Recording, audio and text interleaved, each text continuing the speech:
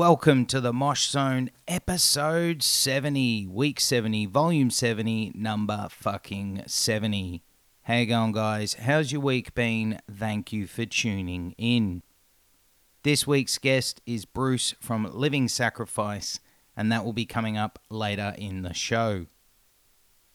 No real feedback or questions to start off the show this week, but I gotta say, guys, don't forget, follow us and like us on all the social medias. You can find us on Facebook, Instagram, and Twitter. All of those are at the Mosh Zone. If you're on our Facebook page, don't forget to join the Mosh Zone community. It's a nice group where we all get involved and talk about music, talk about the podcast.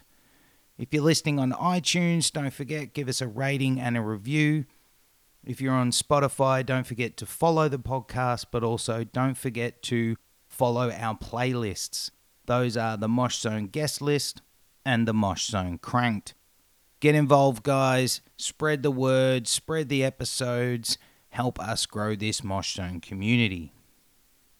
So let's get into the part of the show that we're all tuned in for, and that is this week's Mosh interview. This week, I got to sit down and chat with Bruce from Living Sacrifice. Great chat, great insight into all about the man, the band, and everything in between. Thank you so much, Bruce, for taking time out for me and the Mosh Zone. Much love, much respect, much appreciated. That chat with Bruce is coming up now. So I always start off with kind of a question which, it doesn't have to be a heavy band, but do you remember an artist or a musician who opened your ears and your eyes to music being a thing?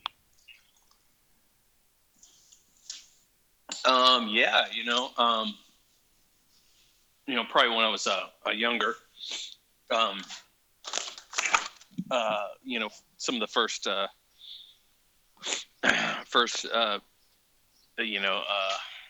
song musician that I got into was probably Rick Springfield, Oh, wow. Okay. Yeah, I was probably maybe 10 or younger or something like that. So was music something that was around your household growing up? Was music played a lot? Was there any musicians in the house? No, not really. My folks weren't very musical, but I just found it early on. Well, I take that back. I guess my brother played a lot of like classic metal and rock and stuff like that, and then my sister had some albums, and they were quite a bit older than me. My brother's 7 years older. My sister's 12 years older. But yeah, they probably introduced me to my first, actual rock, which was like, Led Zeppelin, Aerosmith, Van Halen. Yeah. And what about it drew you in? Was it the fact that it was a bit cool because your brother and sister were listening to it, or was there an energy or something that brought you in and you're like, actually, I think this is something I want to discover a bit? Yeah, no, it was just the music. And, as soon as I heard, stuff with heavy guitars, I mean, that's what I gravitated towards, or, distorted guitars rather. But yeah, I mean, I can't remember them having much influence on it as well, other than the fact that they were playing it or that they had the music. I got into it way more than they did. I mean, they became somewhat, passive music listeners, top 40, whatever's on the radio, nothing too crazy. I don't even think they went to many concerts themselves, but as soon as I was old enough, I was going to concerts all the time, So when did you decide that, you wanted to play an instrument, and why the guitar of all things did you decide to pick up? Why not drums or bass or? Man, I mean, I was just always attracted to the guitar, and probably mainly because of Van Halen and Eddie Van Halen, and starting from probably the time I was 12 or 10, even younger than that, because I remember being 12 and wanting so bad to go to see Van Halen play, but I couldn't go. My parents wouldn't let me because it was not necessarily chaperoned, and it was a rock concert. Yeah. So I missed out on that one. But later on that year, I was able to go see Judas Priest Wait. for my first concert, and the reason I was able to finagle that is because my best friend's mom took us, and so we were technically chaperoned, um, to the show by an adult.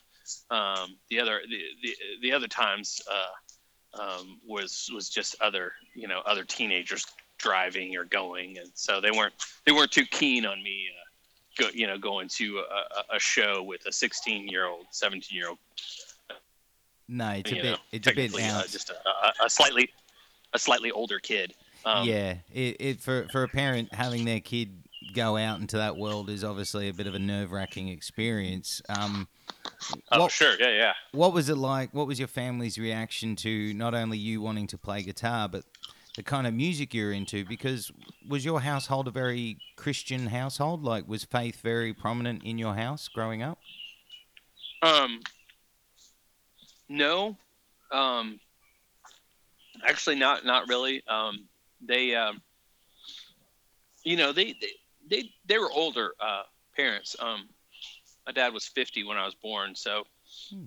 by the time I was really getting into all this, he was already in his 60s, and he just came from like a different generation, Hmm. or several different generations, I guess. You know, his generation was World War II, pretty much, and I mean, he's technically old enough to be like easily to be my grandfather, but he was my dad, and so they just didn't understand it. They didn't understand the music part of it, with it being such heavy rock. Because as soon as I got into um, music in general, like passionately, it was bands like Van Halen, and Motley Crue, and Iron Maiden and everything. So they just didn't get it, from a generational standpoint. My dad wasn't religious at all. My mother wasn't. I wasn't raised that way at all. So Hmm. yeah. Um, so when in your teenage years did you think you wanted to give music a go? It's obviously was a passion and it was something that you were driven towards, but in your high school years was music the thing that you were driving forward to, or was there another career that you were considering to maybe go into instead of music? Well, I mean, I definitely wasn't driven towards any kind of career at all. I mean, I just loved music and wanted to play it, and so yeah, music was learning to play guitar and starting a band with my friends, and that was pretty important to me. But even then, I don't think I viewed it as a career. I just viewed it. I don't think I was even that smart. I just viewed it as, this is awesome. This is what I would love. This is what I want to do, regardless of it being a career or not. And I think the career thing was always like, well, you got to go to college, Hmm. um, as well, which I did. I ended up going to college at the same time as doing the band. So we just kind of juggled it. And when did I mean, correct me if I'm wrong, but Living Sacrifice throughout your career have been tagged a Christian death metal, thrash metal, groove metal, whatever you want to call it, band. So Sure. Yeah. when did you discover your faith, and when did you want to incorporate it in your music? Because at the time, before you guys kind of burst onto the scene in late '80s, early '90s, the only thing really going around was Striper, really. Right. Right. Yeah. Yeah. Well, I mean, honestly, I mean, it kind of coincided at the same, kind of at similar time of me, of us, thinking we could do the band. I was probably 16, 17, you know, starting to get involved in, a really very you know, I guess, I guess what you'd call maybe fundamentalist type church, very Bible, super strict, church. And so, but at the same time, we were like super into metal and into all kinds of metal, even and Striper being one of them. We were fans of that band. So it it sort of coincided together, and that's how we, how we started the band. I mean, the name comes from, a verse in the Bible, and we felt, we were thinking at that time, oh well, this will be our thing, you know, uh, Christian thrash or whatever. Mm. And And so it was just something that happened kind of together during that time in our life. well, it was something unique also for that time. You know, that style. I'm guessing a lot of people would have questioned and thought, "Ah, this style can't be, a faith band." I mean, everything around that time was very much about a certain imagery and certain Yeah, things portrayed yeah, in the artwork.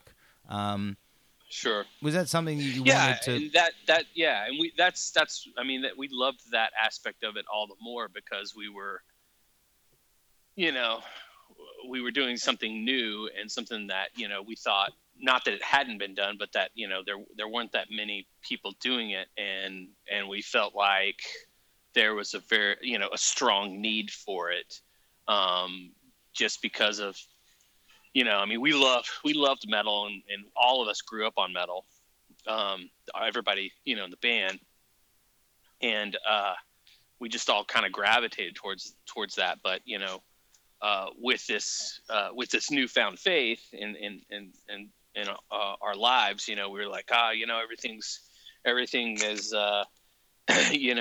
supposed to be evil, but that's just like, don't, kind of cliche, and Hmm. doesn't have to be that way or whatever. So yeah, so that's, how we approached it for sure, and we liked that we were outsiders. Much, later on, I guess, it really it really kind of drug us down as far as having opportunities and breaking out of it. But at the time, we really embraced the outsider aspect of it, on both sides, whether it was traditional metal or other Christian people. Yeah. So, what was the reaction from core Christian people? Were you getting questioned a lot? Were you being asked a lot? Is this real? Are you really Christian? Were you getting a lot of kind of brick walls in your kind of start off from the faith based Well, community? sort of, but we just, I mean, really the attitude was more like, well, you're Christians, so you shouldn't be playing this. This isn't, or you shouldn't Oh, be doing this style of music. It wasn't like they weren't really questioning us as people. They were mm-hmm, more questioning, whether we should be involved in this scene at all. mm-hmm, And we always rejected that. We were like, well, of course we are. I mean, this is what we love, and music is music. mm. Um, you know, and then pretty early on, I mean, we just started. We would, when we played shows. I mean, we just played. We had no problem. Attracting fans and getting fans to shows and to the clubs, and I would say a majority of them were not necessarily Christian, so it just didn't bother us. I mean, that was, the pushback on that end came more from the industry, Mm. separating us out, from the regular metal community, in the sense that, you know, we weren't like accepted, to go out on tour with other, secular bands or what have you at the time. So, I mean, obviously, people are turning out to shows because, by the sounds of things, because you started off in '89, and then there was 3 albums with you just on guitar, and during that time, is does it feel like you're really struggling to? You said you don't mind being the underdogs, but are you feeling like you're struggling to just even make an impact because Sounds like the cards are always against you at the start from metal community, probably. Yeah, yeah, but we didn't know that at first. I mean, we didn't know it was going to be like that. We were just kind of doing.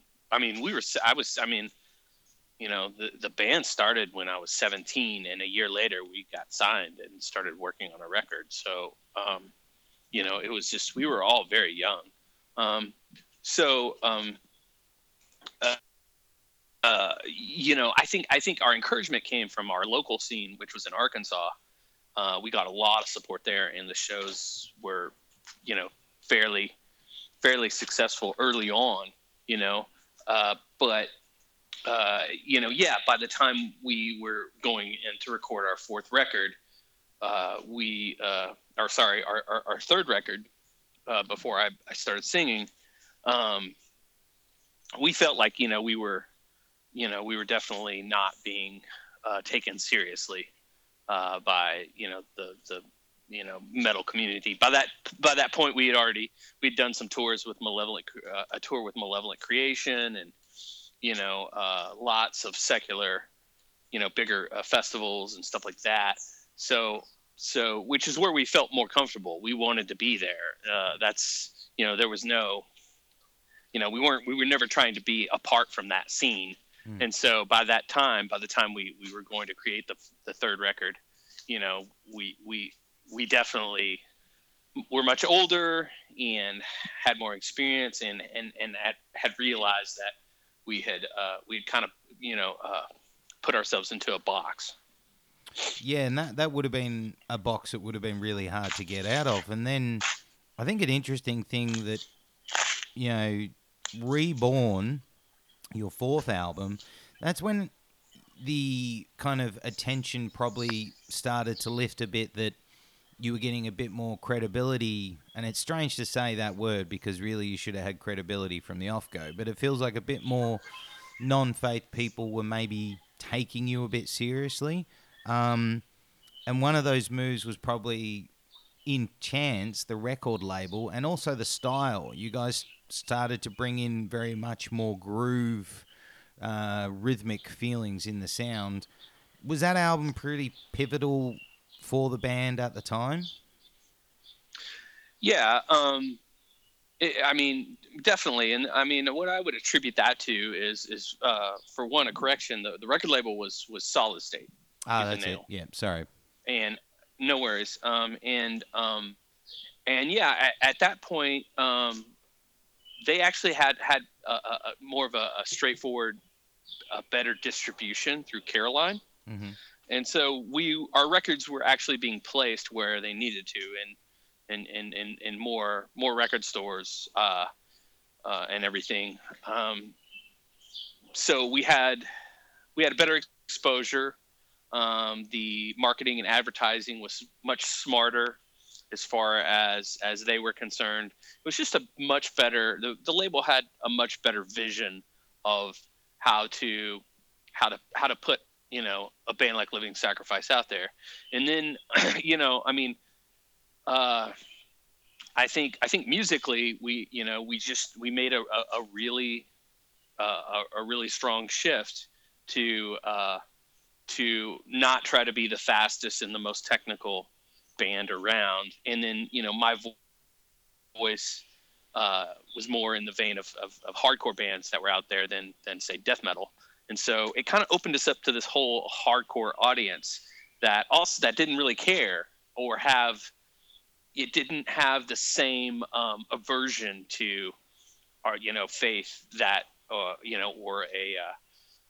a you know I guess didn't have the same aversion against what taking a stand about for something. I mean, Mm. hardcore was all about taking a stand, whereas Yeah. metal was traditional metal was just about being anti and dark, and and I guess all of that. I don't know. I mean that's a broad statement, but the two communities were very different in that sense. And so I think that's part of what broadened our audience, was those two things, the shift in the music, and our ability to go out and play,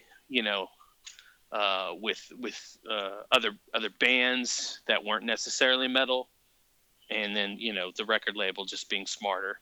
And So that album nowadays is quite considered a classic in um, many different ways. Not only in the style, because I think really some people say it was one of the very early metalcore albums, which is quite a thing to think that you guys and a couple of other bands like Vision of Disorder were one of those bands that were kind of really changing things up. But also, that album's considered quite a classic for a lot of the bands that came through in the early 2000s and onwards that were all very faith based bands. A lot of them harked back to that album being their album that inspired them to get into a band.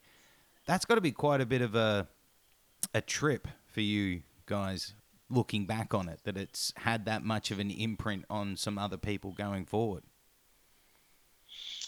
yeah, I mean, I hear that every now and then from people, but it's not something I think about obviously in my daily life Mm. or anything like that. But every now and then I run into some awesome folks that will cite that album as making an impact, on them musically and elsewhere, and otherwise. And that's awesome. It's very cool. I'm super. I mean, I'm super humbled by that. Um, and I still really appreciate that record. When I hear it, when I go back and listen to it. So that's great. What was it like for you also to go from being, on the left side or right of stage just with your guitar to suddenly be up the front? Was it a transition that was easy for you to come to, or was it something that over time you accepted and got used to? Because it's quite a difference from just being one of the band members to being the focal point up the front. Sure. Yeah. It was surprisingly easy. I never would have thought that, kind of going into it, and it was never a thing that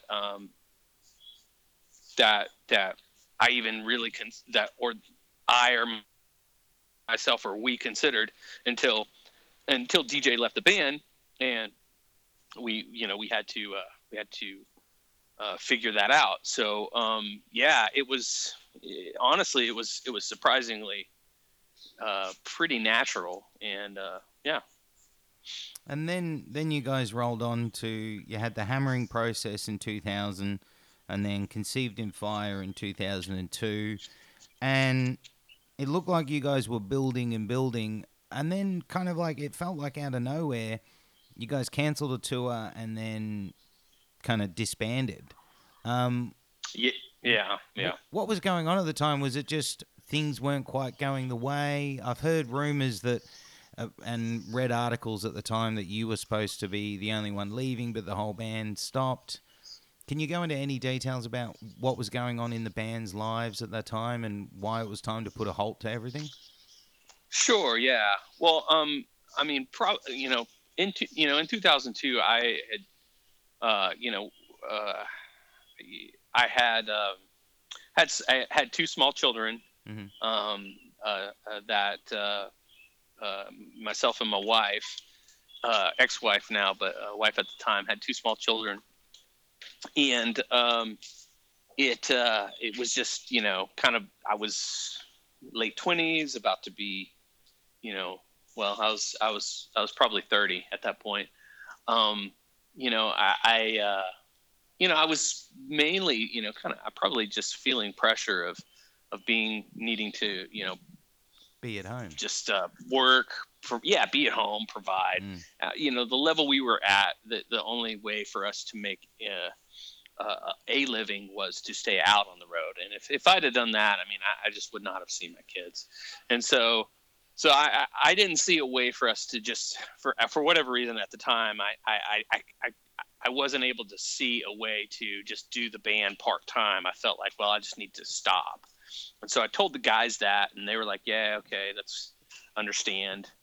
Um, and some of them felt that way too. I mean, we were all going through different things, But then Lance kind of came back to me, our drummer, and said that he wanted to keep the band going, and just have you know replace me and just move forward Hmm.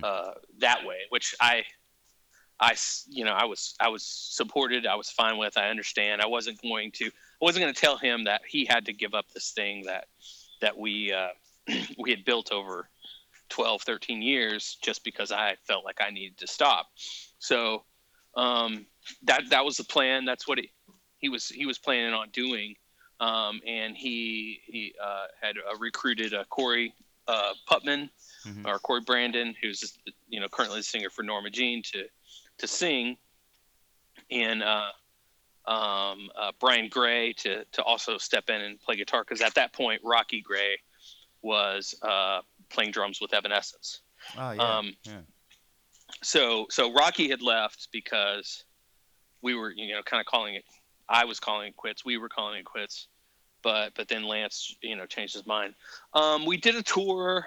It was basically to be my final tour, and then that summer of 2003, and then the band was going to continue on without me, with some West Coast shows dates, and some things just came up on that final tour that that were, I guess, kind of just shed light on some other aspects of the band that just needed working on. Hmm. I believe you know Arthur's Arthur was first wife at the time, left him, Hmm. uh, and he was having to deal with that, and so Lance was faced with having to replace yet another guy, and I think that all of it was just like, this is not really as going like I planned, and so he then made the decision that he was going to go ahead and not continue on, so to kind of Yeah, basically it's kind basically of stop.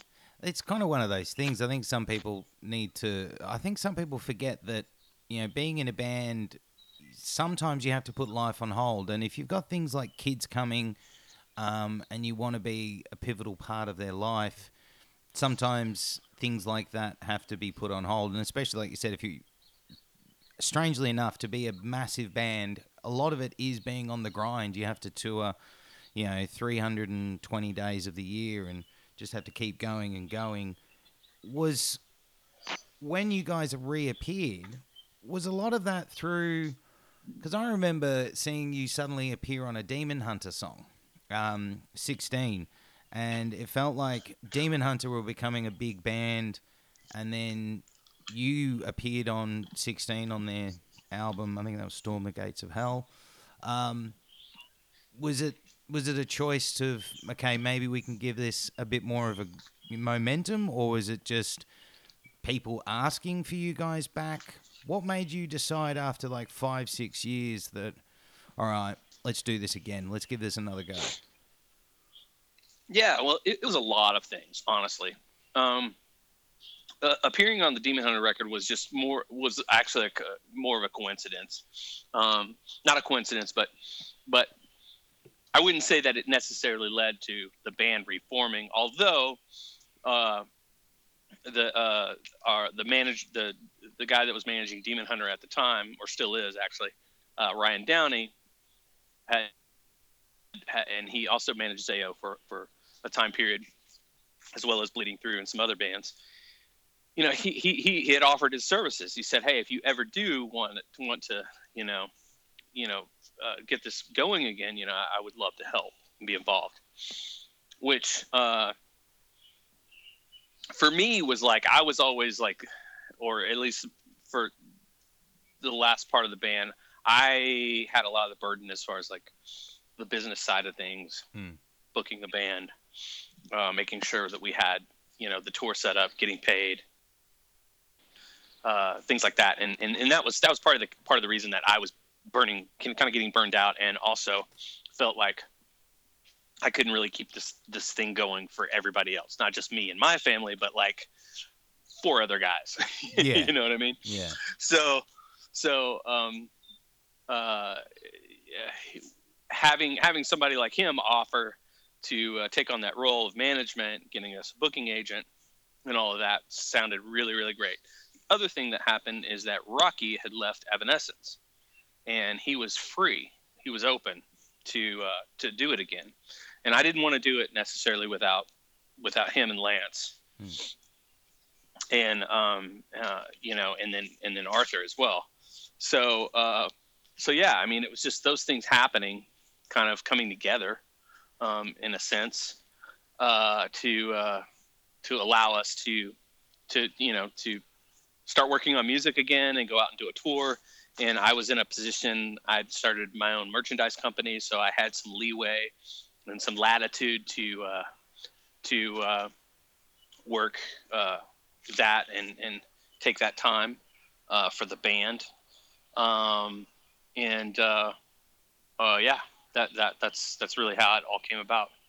And then you guys release the Infinite Order, which from an outsider it looked like it really exploded. At that time, the faith metalcore was a big thing. Faith hardcore was a big thing. There was a lot of bands going around, and that album felt like it was really well pushed.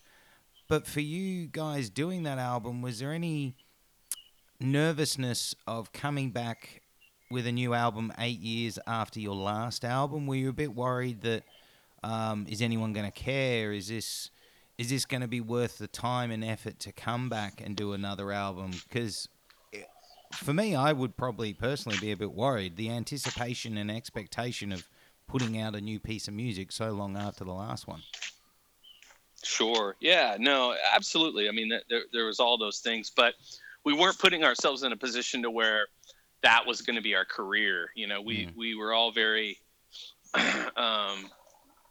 conscious of the idea that we would be doing this on our own terms as we were able to, instead of like, okay, now this is our job to do this. It was a lot easier. There was a lot less pressure with being able to do it as something that we wanted to do, as opposed to something that we had to do to make money. So yeah, so I mean, of course, to your question, we wanted people to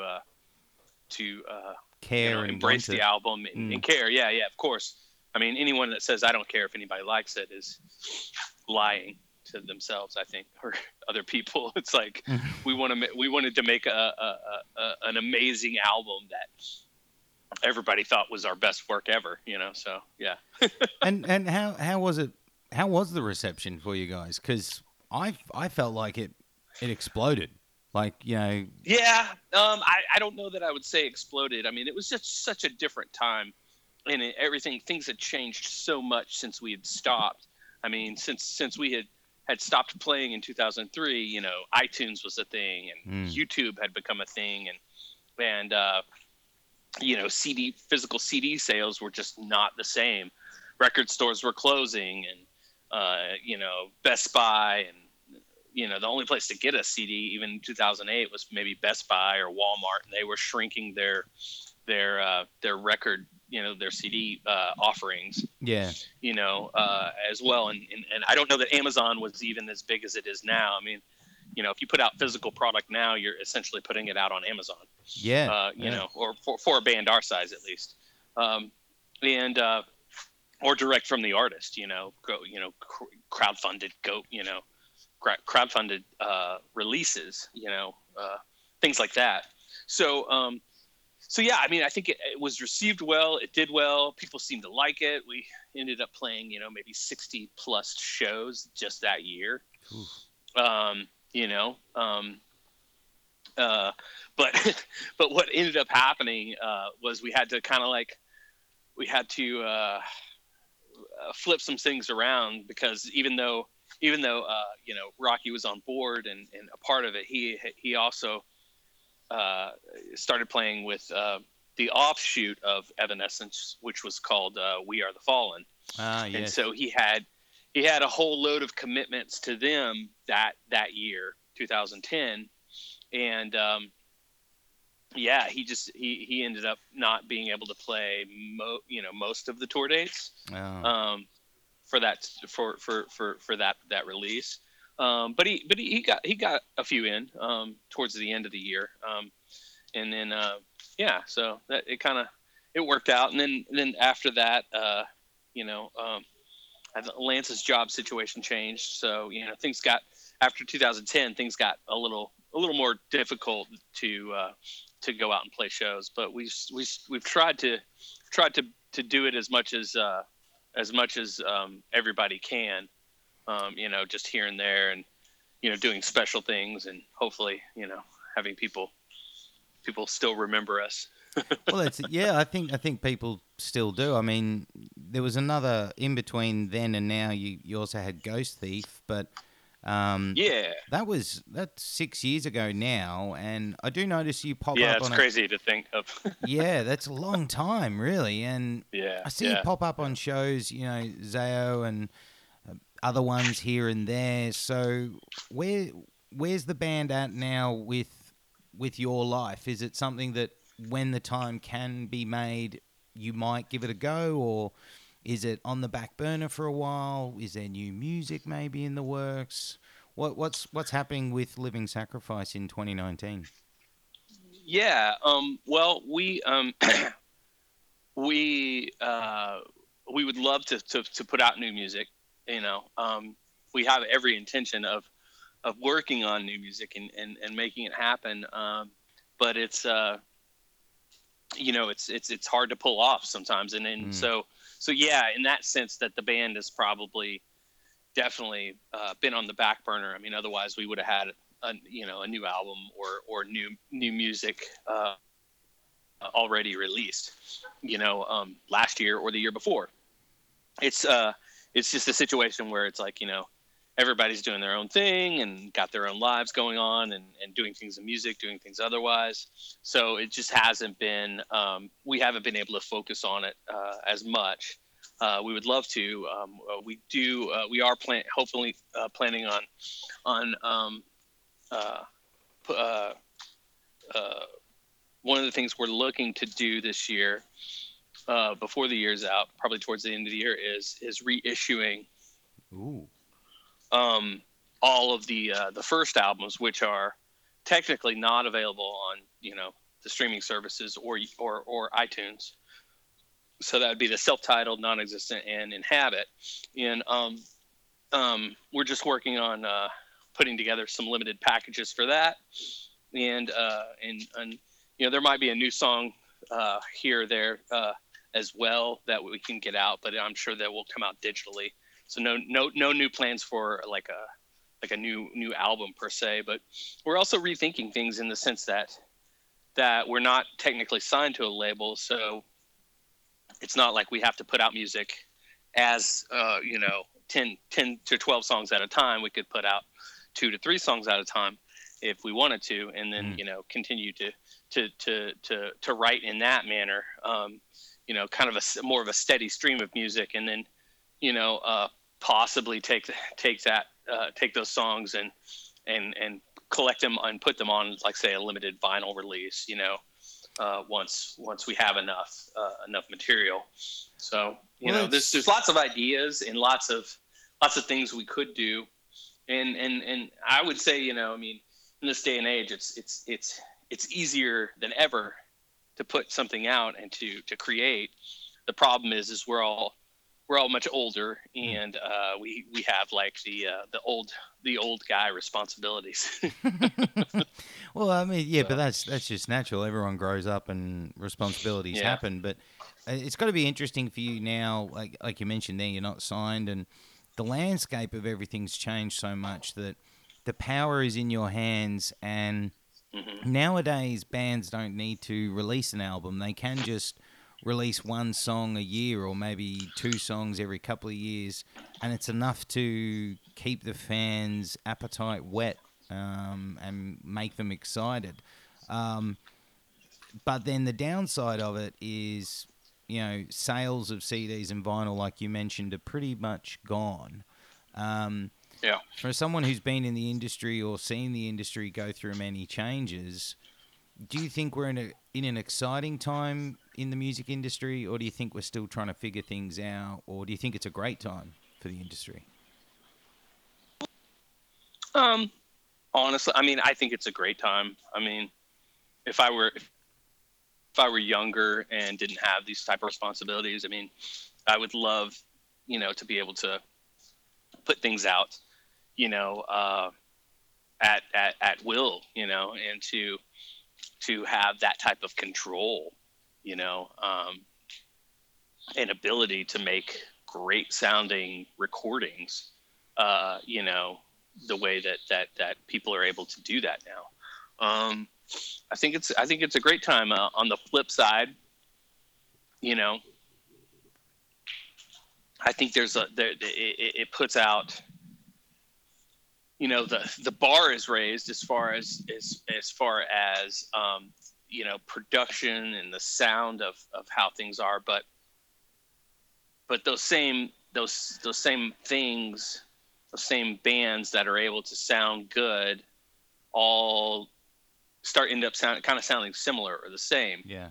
So, it's not a matter of, you know, a bunch of kids in the late 80s or early 90s going into some random studio in Iowa and working with a producer and an engineer on 2-inch tape with whatever their configuration is in that studio. That very much plays into the sound of that album, the ability and the talent of the producer and the engineer and the quality of the equipment they have, to give an album its specific sound. Yeah. Um, it's very different than now, where there's 20 metal bands or metalcore bands or more that are all using the exact same plugins, the exact same drum sounds, uh, EQs, what have you, and it's all being chopped up and put onto Pro Tools, so that it's all perfect sounding, and it's you know it becomes a little bit stale in that sense. But that's my opinion. But I think when the good and the bad, the good is that the ability's there, and if you are talented enough, you can use those same tools to make something sound unique as opposed to sounding like everything else. Whereas when we started out going into studios recording on analog tape, you had no choice but to sound unique, because that's you could only sound like the tools you had access to. And every studio, back in the 80s, every studio was different. Every studio had its sound. Every engineer, producer, was you know had a different set of ears, so to speak. Yeah. I mean, it was a benefit in those early albums, and also a bit of a detriment, in the sense that not all of our albums came out. Those early albums came out sounding all that great. Some of them sounded good, some of them didn't sound good, and we were very young and green, and we did not know how to get those type of the type of production that we wanted, at that time. Well, I think that's part of the learning curve anyway, isn't it? I mean, Sure. you Yeah. have to learn from mistakes along the way, and it's in every aspect of life. Really, you got to make those mistakes to learn and grow and become better. And you mentioned production, and quite an interesting thing was, which I didn't realize, was you did a bit of production work yourself. You helped to the Showdown, Embodiment, Zayo. Um, is that something that you always had the ability to, or is it something that over the years you learned by observing and just giving it a go? Um, Definitely by observing, but also, more in the sense of, I felt like those particular projects that I worked on, I had something to offer, and to like I had an outside opinion to guide, the band or the song, in a certain way, and because I was not an engineer, Um, I was like, the guy that, just the guy that had some recording experience and could, basically kind of point these guys in the direction of let's try this. I mean, like I said back then, you're also limited by equipment because a lot of times these studios we would enter into, they didn't have gear necessarily that you could, you know, they weren't massive professional studios with loads of gear. Mm. They were studios where you brought your own gear and you had your own sound. So yeah, I mean, a lot of times for those particular projects, I got started, basically with the band Esocaris, Oh yeah, yeah. because they were friends of ours and they had opened for us and played some shows with us, and I felt they gave us a demo of some of their songs, and I felt like, wow, these are really killer songs. They just need some work as far as like the sound. And I mean, I didn't change any of the songs at all whatsoever. It was more of, hey, you should come and record with this guy, and I'll be there to help produce. The other thing that kind of gave me the opportunity in that sense was we had found Barry Pointer, who did the Reborn album, and he had a great ear and is a great musician. But he didn't come from our world of metal, and so recording the type of guitars we were recording and even the type of drum sounds that we wanted was a little bit new to him. But once we showed him, or basically pushed him to get the type of sounds that we needed or wanted for those type of records and albums. I mean, he was able to make it happen, and that's kind of where those opportunities came in. It was just location and proximity to working with Barry, and just having an ear for you know the the bands, being totally just having good material. So I did the Esocaris thing, and I was asked to do Zayo, and I did a few others after that. But yeah. Is it something you'd consider going back into and helping any, young bands now, or is it something that you had a go at it and you kind of not really want to do it? Because that Zayo's great. That Showdown album is, oh, I love that album. Um, Awesome. Yeah. is it something you want to do again or dabble in?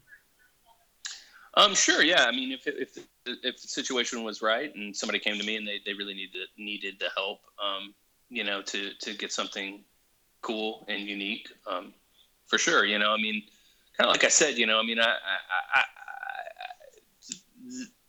the recording is just so different today. How Mm. people are able to do it, and so a lot of times people they'll just get a great sounding demo out of their computer in their room or whatever, using plugins and things like that. So it's a little, it's just so different now in that sense, whereas like I like to build this track with starting with the drums, as opposed to a guitar and a click track. Yeah. And then the drums just maybe come in later or whatever. But yeah, if it were the right situation and somebody felt like they valued my opinion enough to do it. But again, I'm not an engineer. I don't own a studio. Most people that do these type of things have their own studio, and there's so many of them. It's like, um, that Yeah, type of thing. everyone can have one in their spare room nowadays. It feels like because of that new way of Hmm. just having a Hmm. laptop, it is a bit different. Hmm. Um, Hmm. Last couple of things before we start wrapping up was you mentioned earlier in the piece, you know, you now work for Manhead Merch. Can you let listeners know what is it, what do you do, and what kind of things go on?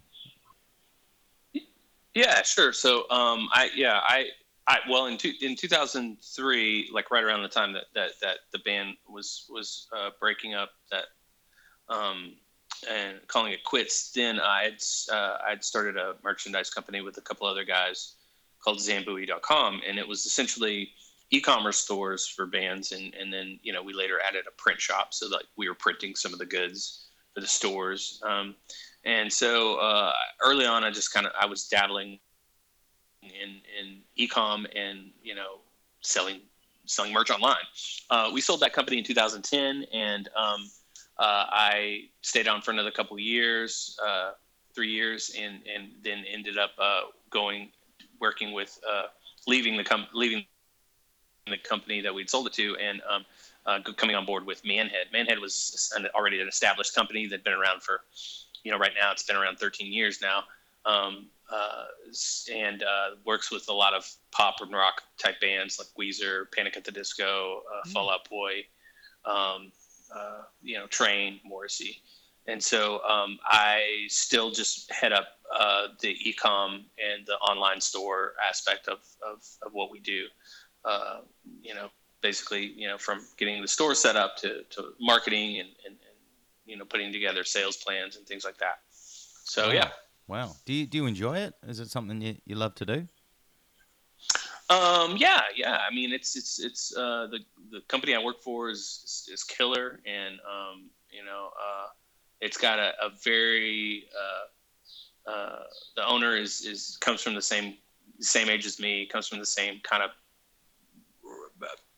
background, more punk rock than me probably, as far as he was in a punk band, he did tours and stuff like that, but he comes from just like a guy being out on the road, playing shows and selling his own T-shirts, the same as I did, So we have real similar backgrounds and tastes and music and things like that. And so, the way he runs the business is very,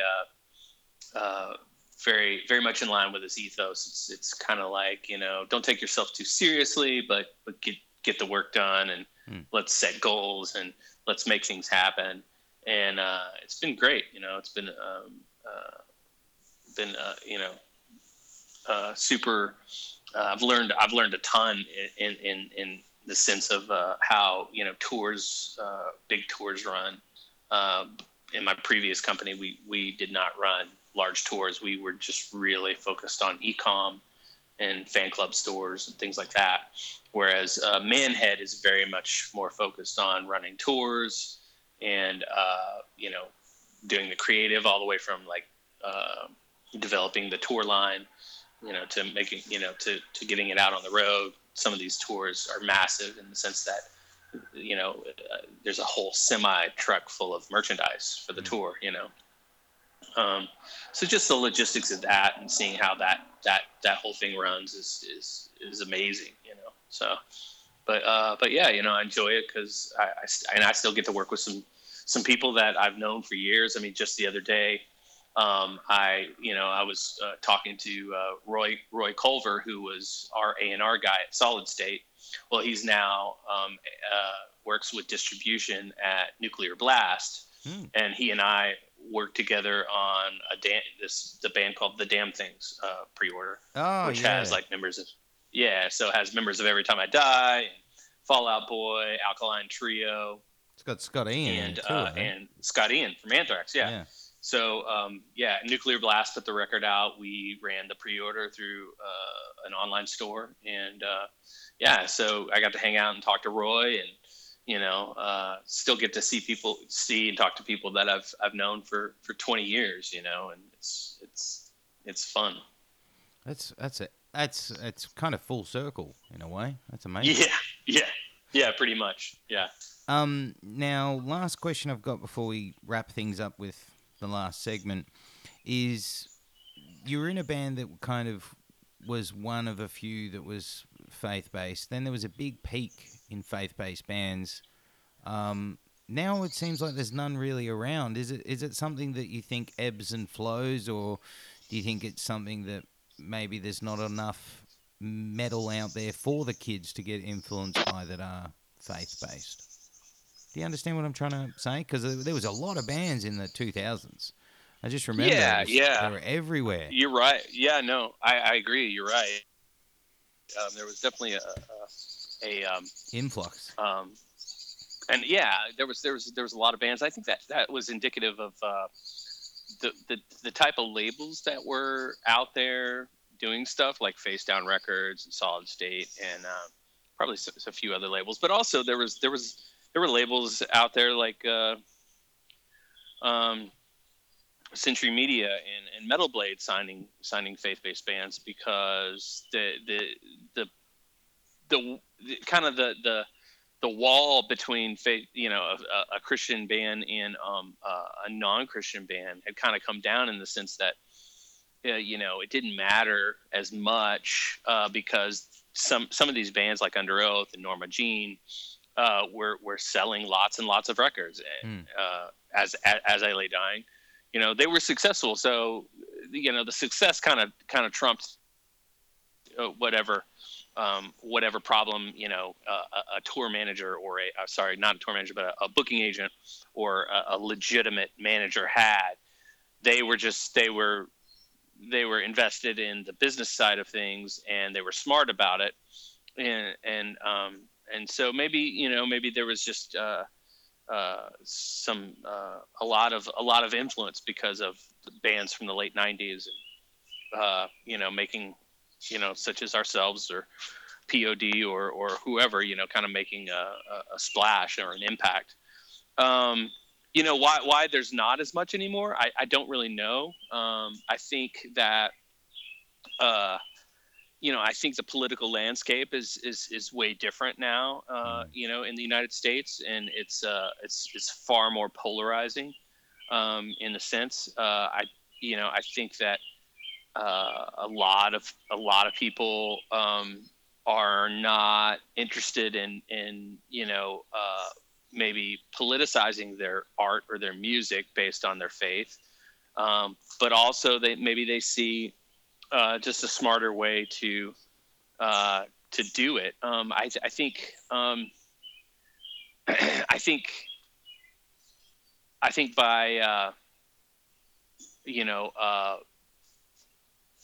by being super, I guess, vocal about your faith just automatically puts you into this category of like, well, you're making music for other Christians, um, potentially, or you're just, or you're uh, uh, not, or you're just not interested in expanding your fan base, maybe.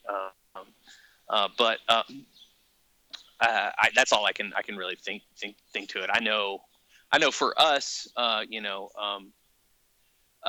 it's I mean, each of us individually, have our own, our own core beliefs and everything. But I mean, lyrically and musically, uh, a lot, uh, uh, a lot of our music is informed by who we are now as adults, and that's just very different than who we are as who we were as 20-year-olds. Mm. And I can't speak for everybody else, but there's a lot of the bands that started out, and they've just not, they're not really a part of that scene anymore, and they don't want to be a part of that scene. I don't blame them. Some of it's because of the business and political aspects of it, but other reasons are that they just don't hold the same beliefs. So Yeah. they don't want to they don't want to lead anybody on, in that sense, which is a good thing, and people change, I mean, just people don't, they don't, they don't uh, you know uh, they don't stay the same over the course of 20 years. And some of it's, some of it's not necessarily a bad thing. Some of it's like a maturity, I would think a maturity process. But some of it's just like, experience, just, uh, also, shows them that, I know for myself, I know for me personally, the older I get, the more I feel like, well, I can't, I can't expect everyone to to Stay the same. believe what I have, Mm. believe what I've experienced in my life, or take that on, and that it's not really up to me to determine that. Everybody's experience is different. Everybody's is informed by their own uh, situation. You know what I mean? And so uh, I think that could be part of it. As far Yeah, as yeah, the difference between now and then. But gosh, 8 years. It wasn't that long ago, right? yeah. Well, I mean, maybe we're due for another, uprising of more bands. I think you're right. It everyone grows up, everyone changes, and I think probably perfectly nailed on the head that maybe the landscape is now. I think a lot of bands don't, whether it's political or faith, they don't want to pigeonhole themselves or stamp themselves as that. Not because they don't want people to know, but because they don't want it to impact things. Because I think a lot of people are wary of those things nowadays. Well, I mean, like one of the things that I mentioned, like when I say things are polarizing, is like once you declare something in a certain way, it's easy for somebody else to say, oh, well, you're that person. Yeah, It's like yeah, there's no gray area to be anybody else but that other person. mm-hmm, And when you've declared yourself to be the other or not a part of like this tribe or that tribe, it's very limiting. I mean, mm, and people are complex. That they don't all hold the same beliefs spiritually, politically, whatever. No matter what church or denomination they belong to, mm-hmm, they just don't. And for on the side of like believers and faith people, people of faith, it's like to take the stance that, well, I've got the right way, and only my brand of Christianity is valid, is kind of ridiculous. And dangerous so, too. Yeah, I mean, what's that? and dangerous too. It's just Oh, causing absolutely. arguments. A- Absolutely. And so, I mean, for me, I've just more and more I've just shied away from that. And Mm. and anybody, anybody that comes out with any kind of declaration of like, this is how it is, or this is how it should be, that's great for them if that's what they want to adhere by and to live by for themselves. But I mean, it kind of goes back to even when we started out. It was like, oh, well, you shouldn't be playing that music at all. Mm. It's like, well, that's what that person thinks. If I had believed that or gone by their rules or their ideas, then I would have just quit and gone to law school. Yeah. Yeah. Well Yeah. said, Bruce. Well said. Our last thing we do is a little fun segment, and it's called Pick Your Poison. Now, what I do here is I give you two options, and some are easy, some might be hard, but it's things of food, things of movies, things of music, and you tell me what your favorite of the two is. So it's kind of like a quick fire section. Cool. Would you rather a pizza or a burger? That's a hard one, but burger. Chicken or beef? Beef. Chinese takeaway or Indian takeaway? Chinese, but I do like Indian. I just don't eat it a lot. You know, there's way less Indian uh, food than Chinese food. Chinese food is just so Common. available. Yeah. Yeah, yeah, and so there's there's good options. There's more availability for good options. Whereas Indian food, you got to know the right place. You know what I mean? It is. It is. There's literally only like two of them, and you just got to hope one of them's the good one. Yeah, right, Would right. Would you prefer to cook at home or go to a restaurant? Restaurant Would you prefer to see a movie at the cinema or on your couch? on my couch. Do you prefer the beach or snow?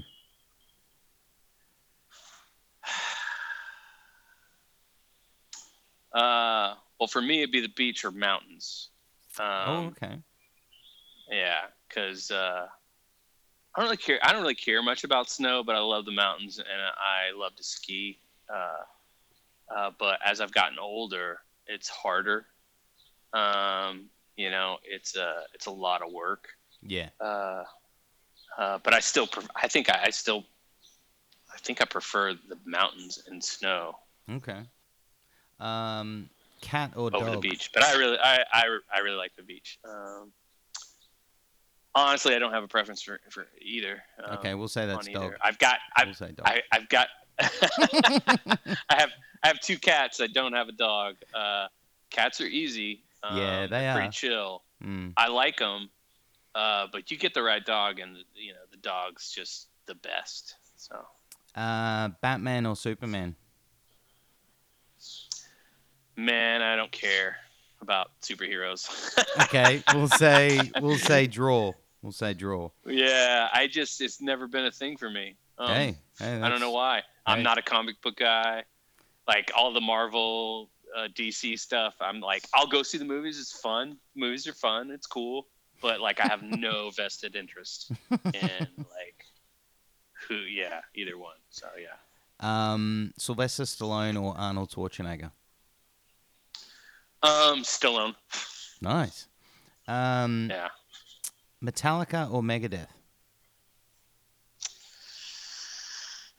Geez, man.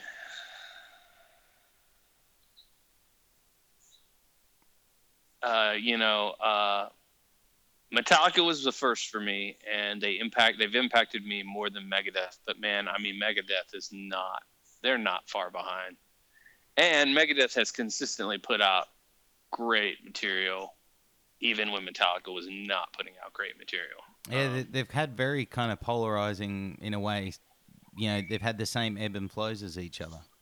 Right. A little bit, yeah. Mm. I mean, Megadeth definitely had a couple, some. Like I kind of lost touch after Countdown to Extinction. Is that the album? Yeah. Yeah. I kind of lost touch, and I felt like it was getting a bit hokey. Some of Dave's lyrics and stuff. My favorite Megadeth is Peace Cells. I mean, that's the album I heard first, and the album that blew me away, and that's my favorite evil sounding Dave Mustaine Megadeth. But then Rust in Peace is just an amazing record, and I would say the last several records that they've put out, I've thoroughly enjoyed. Lots of material off of all of them. Starting with was it Abomination? Basically when they came back and they were just like, okay, we're a metal band again, and that's what we are. Yeah, but even this last album, the last two albums that people were like, kind of crapping on, I don't get it. I think there's just great material. I mean, the whole albums aren't amazing or anything, but I could say the last four Megadeth albums have been badass. Yeah, they've been solid. I can't say that. Yeah. I can't say that about the last four Metallica albums, No. Although there's a lot I liked Hardwired. I think Hardwired's a killer record, and I like Death Magnetic too. I like a lot of Death Magnetic. It's just such a different. I mean, it's just a different, a different vibe with those guys now. And yeah, well, I don't think they'll ever live down Lulu. So. Yeah, I mean, I couldn't listen to one song through that was weird. But man, I will go see Metallica anytime, any day. I had tickets. I saw them like a few months ago. They were, they were solid. I mean, they're not 20 years old again or anything like that, but it's a good time, and I love hearing those songs live. Just like I'll go see Van Halen anytime, even though David Lee Roth cannot sing anymore. Well, but I'll go see that band play. Are you a Hagar or Roth fan? Oh, Roth, all the way. Really? Okay, Roth, nice. Roth all the way, but Dave can't sing, Sammy Hagar can still sing, and Mm. he sounds great. Like I appreciate Sammy Hagar's solo stuff. I appreciate some of the Van Halen stuff. He's got a killer voice. Yeah. It's just the band had such a different sound with him. It was just not my. That was not my preferred era of the band. Those first 6 albums with Roth are just hands down just. I mean, just mind blowing, the type of music and the type of things they were doing, uh, even just musically, and I was always drawn to the darker, heavier stuff. Uh, Weirdly enough, like Fair Warning Oh yeah. and Yeah. and and and even the side two of of 1984 is just some amazing material as far as like the songs and the Girl Gone Bad and Drop Dead Legs and just like the tones and everything. So yeah. It still lives up to the same thing today. You hear it today, and I'm still blown away by some of those albums. They're just incredible, and it's a sign of it. If you can put it on today, and it still has that same punch and energy, it beats a lot of what is getting made today. Unfortunately, last one is: would you prefer to own an album on CD, vinyl, or on your phone? It's a tough one. Fine. A vinyl because I'm not because I think it sounds better. I don't necessarily know that it sounds better. And I probably don't have the best system. I've got like a 1972 Pioneer that actually needs work. It's right now with some transistors, but I just still like having the thing and putting the thing on. Now, all that said, I listen to a lot of Spotify. Probably a majority of my music is, through Spotify. Spotify. Hmm. CDs hardly at all. Although, I mean, arguably the CD is arguably the best quality of any of them, as far as like all that goes.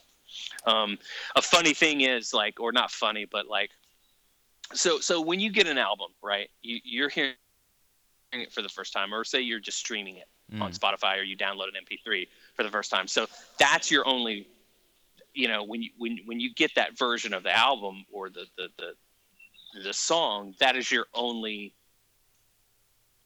exposure to it. You have nothing necessarily to compare it to, unless it's like, say, an older album where you own the CD or you own the vinyl, Mm. and you decide to like set it up on a system and do an A/B test or a test of quality or how it just comes through speakers or what have you. Well, when this last time we were doing Ghost Thief, especially Ghost Thief for summer. Well, the reason being is that the way we recorded this album is that we wanted it to have dynamics, and we didn't want it to be just like the same. Like Andy Sneap mixed the Infinite Order, and it sounds amazing. He did. He mixed our album right after he finished that Megadeth album. Not In Game, but the one before it. I can't remember it. 13 maybe. Yeah, I think it 13. was. Yeah. Anyways, he had just finished like 13, I believe, and then we had delivered Infinite Order for him to mix. He mixed it, sounded amazing, but it all sounded so good that there wasn't a lot of highs and lows, and there wasn't a lot of punch, and a little bit of that could have been due to the songs themselves. So I'm definitely not putting that on him. For this album, for Ghost Thief, we definitely wanted to have highs and lows and punch, and we wanted it to be even mastered in such a way to where things would get quiet, and then like if a hit came in, it would just like really impact it. So by the fourth pass on the mastering is kind of right where we got Ghost Thief, and it had to be basically mastered 4 different times to where we were all super happy with it, stoked, and we felt like, okay, this is the album, sounds amazing.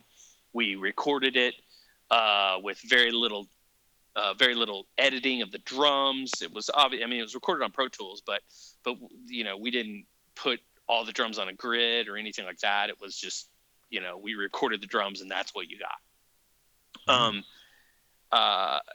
And so we wanted the album to have that feel of like, this is an album, this is a band, this is this could be a live band, but it's recorded, better than the live album, obviously. So by the time I went through all that, just like so much time, so much effort, get the master, it sounds amazing. Album comes out. I download the MP3s from iTunes, and not even close to the same. Oh. Just kind of like, basically like, okay, that's the difference. That's the stuff I'm missing. And it was only like in going through this process of being with these songs and living with these songs with Jeremiah, the producer engineer, and then a mastering guy and their mixing guy, mixing them. I was there for the mixes, and sending the mixes off to the other dudes to approve and stuff like that, and spending all this time and effort and just, kind of like getting into the details of everything and being like, oh, this one part, could be like, a little punchier or whatever. Half of it just did not matter whatsoever, because by the time it got reduced down to the MP3 format, those dynamics were lost. That'd be frustrating, to say the least. Yeah. It was, but then I was like, still sounds great. And if this is the person's only version or, understanding of this album, then it is what it is. It's almost like, dude, I mean, honestly, it's almost like the unmastered version, which has crazy dynamics. I almost prefer that, Oui. Because the mastering is just supposed to bring out more of the loudness and the sounds, but you have to give up something, or like you might, there's probably certain frequencies you have to get rid of, or you should get rid of, because you don't want to mess up somebody's speakers or whatever. But man, and that's also indicative of me hearing these coming out of like a set of $1,000 speakers with a massive amplifier, and I can hear every little thing. And then, the final product is an MP3 coming through, Yeah, and it's been compressed and shrunk down to a certain size. Yeah, it's a big. And big that's really difference. what it is. A lot of it's the compression part of it. It's like. I think people forget that to get that MP3, that song has to be compressed. It has to go through a bit of a process to get down to that size and, that ability. Yep.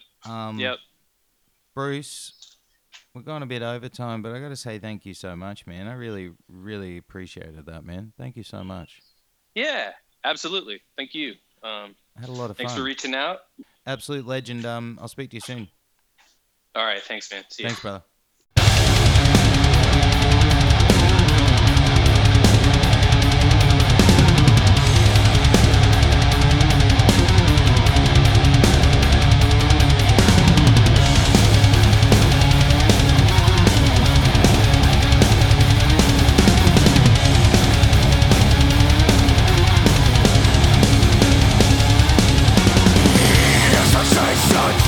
Your actions, like control.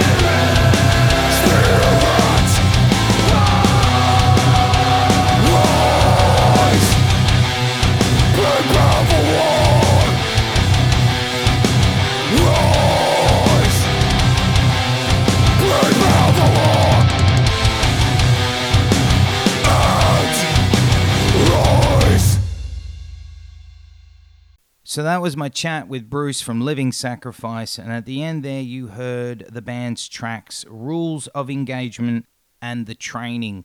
Both of those come off the band's album The Infinite Order. At this part of the show, I always say don't forget to support the bands that have been on the show. So if you enjoyed the chat with Bruce or you enjoyed the music at the end there, get online, get on eBay, get down to your store, support Living Sacrifice, get into some really amazing thrashy, groovy metalcore that those guys do. Thank you again, Bruce. Much love, much respect, much appreciated. And looking forward to any future music and tunes you guys deliver. So that's it. That's the Mosh Zone, episode 70, done, dusted, all wrapped up, locked away for this fucking week. Guys, if you're a first-time listener, thank you for tuning in. I hope you come back over future weeks on future episodes. If you're a regular listener, thank you as always for tuning in and hope you come back in future weeks. This time of the show is when I remind you that we need your help to get out to more listeners. So if you've got a few moments this week and you enjoyed this episode, share it on your social medias. Also, tell everyone you know about the Mosh Zone. Help us out. Help us grow this Mosh Zone community. Also, at this time of the show, I need to remind you that if you want to find Mosh news and Mosh reviews, we have it all on our website and social medias. Our website is www.themoshzone.com. Our social medias are all at The Mosh Zone, and you can find us on Facebook, Instagram, and Twitter. Also, don't forget, you can also get in touch through our email address, which is themoshzone@gmail.com. Get in touch, guys. Help us grow this Mosh Zone community.